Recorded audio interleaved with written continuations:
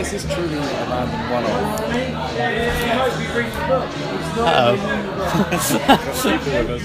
I spotted one thing I do want to look at, DIY Furniture 2.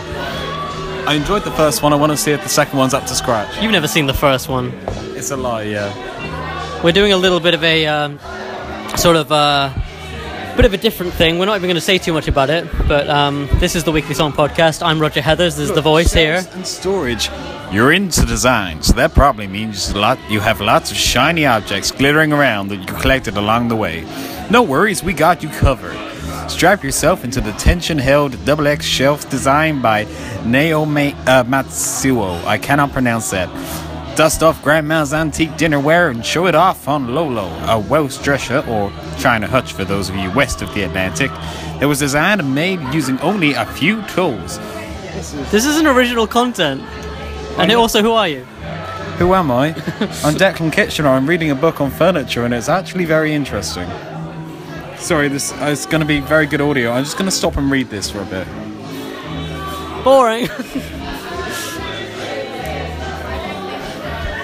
got like schematics and designs. I actually quite like it. I never knew about your love of furniture before this. My dad's a builder and he's a carpenter. Of course I've got an interest. Have you ever built a piece of furniture before? No, but I've made the plans to. I nearly did, but I didn't have the money to source all the wood. I was going to make some CD shelves. Oh, I thought you were still going to do that for the move away. Yeah, I don't know if I'm going to have the time or the money to do it, but it's still on the cards. I'm just trying to work out the best design, and my dad's trying to put in loads of complicated features, and I'm trying to take them all back out again. I see. I think I'm getting an image of where you get your character from there. But yeah, basically. Have you spotted a book yet? I bought a book. Well, could you talk about that for a second? Okay, yeah, I bought the new, I don't know if it's new. I bought a Yoko Ono book called called Acorn. It's not called Acorn, there's just a picture of an acorn on the front. No, it's actually called Acorn. And it was a kind of a slight bone of contention / funny moment with me and Declan here because we kind of opened it up looking to make fun of it, both of us, and then Declan started reading parts of it, and I kind of fell in love with the book because it's 2013. It's kind of like 4 years old at this point. It's kind of like, from what I can tell, it's a load of thought experiments or like instructions of how to inspire creativity. Trouble is, I think it's very basic. Well, some of the best things are basic, even song-wise and stuff. I mean, it reminds me of what Father John Misty put in his second album's deluxe edition. Deluxe edition. He put in "I Love You, Honey Bear." He put in these. Oh yeah. We should get up here. We're drinking beer, guys.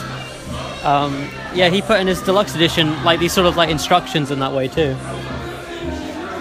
And I thought that was brilliant. I mean, with me, the thing is, like, the more artsy and weird, the more I enjoy it. And people think that's very pretentious, but I just enjoy it. And that's what art's for, right? You enjoy it. Yeah, I sort of see that, but at the same time, I've always been of the point that art should have some core meaning, even if it's not immediately apparent. So I've never been a fan of, like, the inspiring art kind of things. Like, you know, there's this whole thing on Reddit on like this subforum called writing prompts, where like someone gives you a scenario like you know, every non-disclosure agreement is now void. You're a news agent trying to document the next 48 hours. What on earth happens? Or like you know, everyone's got superpowers. What happens in that world? Or something like that. Which is, it's cool and it's a nice little shortcut, but at the end of the day, it's just that's what it is. It's a shortcut. It's a shortcut to what should be larger creativity. Like, I mean, you know, from doing the podcast with me, like, something I'll do quite often is I'll take, like, a line or a phrase from a book and just, you know, if it's like the name Emily or something, I'll just take that and I'll put that in the song wholesale just because I like the idea of taking something and reusing it. Yeah, I've always been a bit more of the everything has to be about me kind of school, which probably explains a lot. Sorry, I'm just going to divert a minute. There is a book there called 100 Alien Invaders. I want to see if the Daleks are in there. Let's have a look. It's in the science section, so I doubt they will be, but you know. There's a picture of an owl on the front cover, so you know. We're not in the right territory here. Oh, I get what it is. It's invaders of creatures that have been introduced. Boring. No, this is really interesting, actually. Like, because it's really interesting how the ecosphere is in a delicate balance, and one new creature can really upset it. It's like the bullfrog thing in America. Australia. I think that's right. Well, Citation needed. I think that what we're learning here is that you're much more of a sort of like factual, you know. I'm the master of bullshitting. Factual bullshitting. Now that's what this episode's called. A ruddy duck. You raggy duck with your fucking blue beak. The name of this invasive quacker sounds more like a Cockney expletive than a species. The ruddy duck is a diving duck, attractive with its blue bill and chestnut plumage. Get a hold of yourself. And it's common right through the Americas, from Alaska to the Tierra del Fuego in the forest itself. I don't know what's happened to this accent at all. It's going Bristol.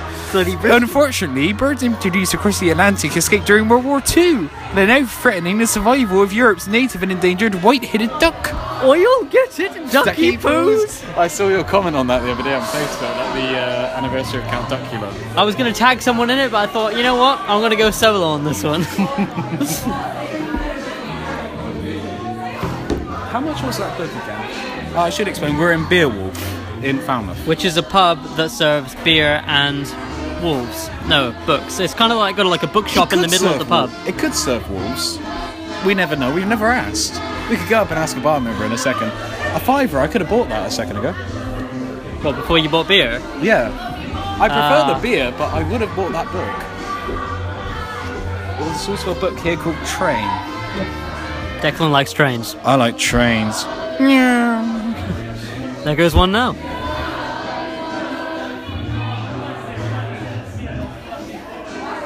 Oh, it's like a whole history of the railways. See, my interest lies mainly in British railways. Okay. Not the company, just British railways in general. Yeah. What's your favourite type of book? Do you like fiction, non-fiction, scripts? You know, scripts is basically it. Like, you know, I was a drama student, so you know, you've seen the other day, like literally half of my books are script books. Yeah. Like it. I just like the idea of seeing this is what the person intended, and you can interpret it in so many ways. So it's like the bare bones of a story, but you can just imagine your version of it in your head. So that kind of goes contrary to your script prompt thing in my. The writing prompt thing in my mind at least, because you're interpreting it, you know. Yeah, but at the same time, the thing with the script prompts is it's not a narrative, it's not a story, it's not something to build off of, it's something to make you build off of the seed. What I view scripts as, if we're continuing with this garden analogy, which I don't think we should, but if we were, I don't know, even though we had one. Well, the seed thing earlier. Oh yeah. Mind. But if idea books are like a seed to grow your own idea, what I view scripts as is like a tree in a garden, and you can do everything around that garden to make it beautiful, but at the end of the day you're still going to have that tree there. So there is a story there is an actual intent and narrative drive. There are characters with agency who you didn't create, but it's up to you to interpret them and put your own thoughts into it. It's like reading a really good novel. You put your own imagery to the text, sort of thing, or like it's like reading a really good, simply written novel. And a man with a castrol has just walked by. Do you have a favourite, what do you call it? Do you have a favourite fictional author? Not fictional author, a fiction author. It's Andy Bum Bum. Honestly, I'm not well read enough to judge. I like Franz Kafka. I like his sort of bleak sort of absurdism. Yes. Because I like being a misery guts and I like weird things. But it's going to sound like a really cop-out answer, but the other one I really like is J.K. Rowling. Just because she focuses on loads of little things that are not important, but they give you a picture of the whole world. So, for example, in Harry Potter and the Philosopher's Stone, when you first go into Diagon Alley, you get little snippets of conversation where you get kids saying, like, oh, that's the Nimbus 2000, it's the fastest broom ever, and you get the sensory, like the smell of pumpkin pies coming through the air, and you see just the sheer wonder of like there are owls in the windows, and it's just presented as a matter of fact, but it helps you build up your picture of this world. Yes. I like really simple writing that helps you imagine. I kind of one of the things in the Andrea Stolp songwriting video that I really took on board was the idea that using sensory cues can be a really good tool with your songwriting. So that's why in Billy's Courage I say I smell the bacon cooking, and there's like different sensory things in that song. Sorry, I remember a staff has just walked in and walked out upon seeing that we're stood around the road, phone talking. Stood around the road. Yeah, we'll all be dead one day anyway, doesn't matter. Yeah. Well, to quote the Sixth Doctor, there's nothing quite evocative as one sense of smell, is there? I like that thing that that Chris did with us one time, and I've started doing it more often, where you kind of think of like the things you can see, smell, hear, and all that stuff. Oh, the countdown. Yeah, that's a really good exercise. We're having him on the podcast tomorrow, so we should get him to talk about that. Yeah, we should. I mean, we were talking about, before we started with the phone here, we were talking about meditation. I think even that is almost the most pure form of meditation, because there's nothing transformative about it. There's nothing that you're going on a big trip or anything, but you're bringing yourself anchored back into the present moment instead of having your thoughts go into the future and the past, and you can enjoy things more, and things are more vivid and rich. What do you think of that? Hey? Declan? Hey? It's almost like a whole viewpoint that's contrary to your own. I get that. I get the logic of that, but it doesn't... I don't personally feel it. Like, you know what I feel. I'm a mind that works best under pressure. Sorry, there's a big yellow book over there. At all... Dodia? Let's roll. We're going to look at this. It's like the biggest book on the shelf over here. Oh, it's an art book. Oh. Jesus, heavy too, right? This is heavy. It's £12. You'd expect it to be heavy. Well, that's just the weight. Hey, folks. Oh, it's like an interview.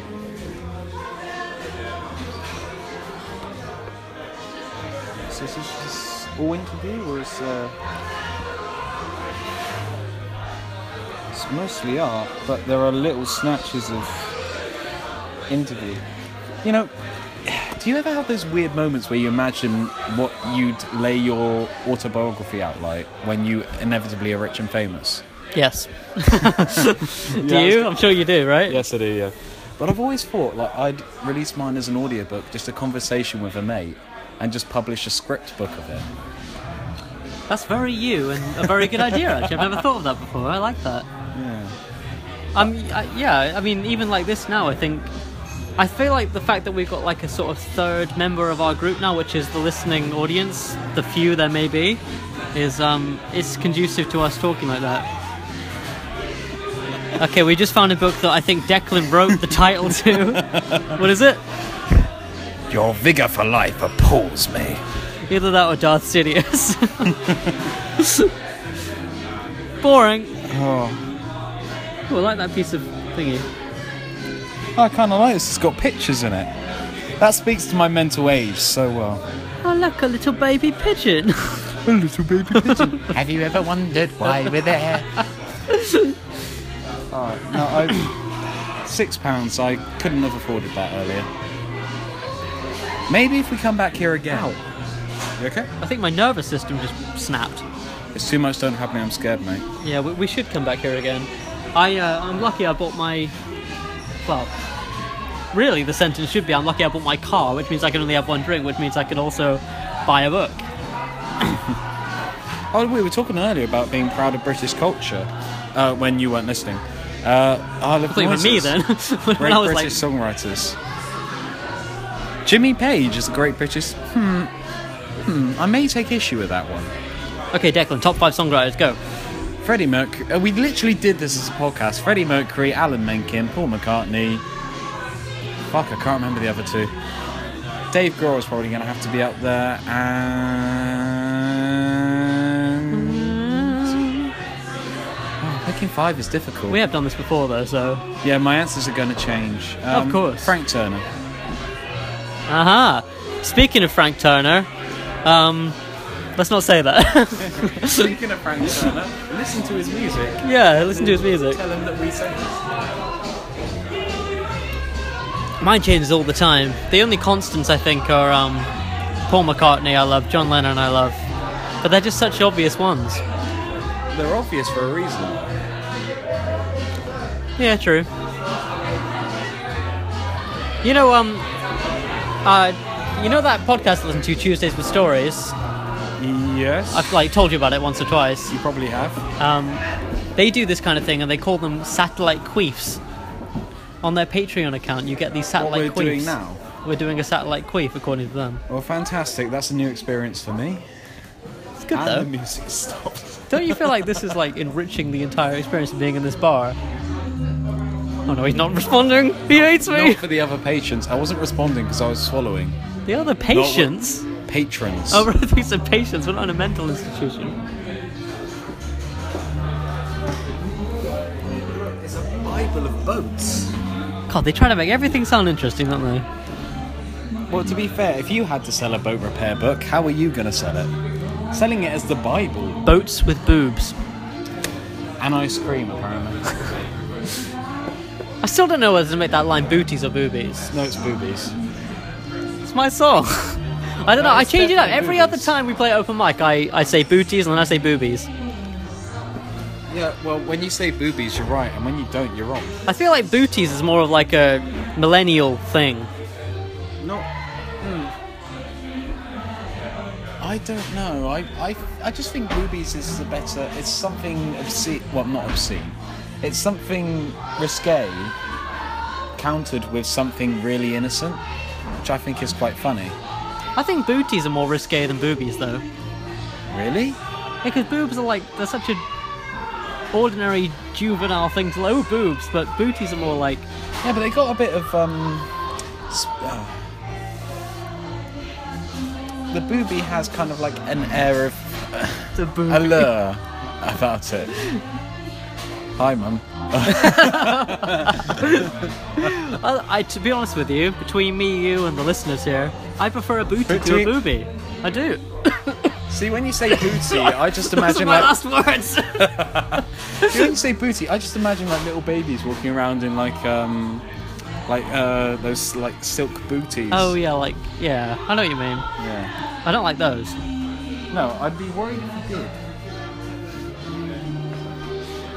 We should probably go in a minute. How to read Hitler. I need to check this out. We kick that 10 minutes. Okay. All right, no worries. Cheers. Well, that gives us a time limit. Why read Hitler? Why should we read Hitler? Certainly not for his qualities as a writer. His prose, his prose is notorious for its grammatical inadequacies, its obscure South German idioms, and its ill-phrased, ambiguous sentences. It gains nothing in translation, as generations of English-speaking historians have complained. Turgid, monotonous, and repetitive are the familiar terms that successive commentators have used to convey something of the flavour of his prose. So not only was he one of the worst human beings that's ever lived, he can't write. I like the way we're in the Hitler section too. You said in the Hitler section. Yeah, I did. Look. Well, to be fair, he is one of the most important figures of the 20th century because he was an absolute cunt. And that's being very generous to Hitler. What we want to call that episode, I think it's episode 4, 4 cunts. And I was like, I don't know if we should call it that, but we ended up calling it Fork Hunts. And we still managed to keep our clean lyrics thing on iTunes. Idiots. They'll never know. We should listen to this in the car on the way back. Yes, then we'll decide never to release it. I think it's brilliant. I think we should do more stuff like this. If you're listening to this and you hate it and you just wish we were doing what we normally do, let us know. But also if you like it, again, let us know. It'll be the first bit of correspondence we've received. Don't tell them that.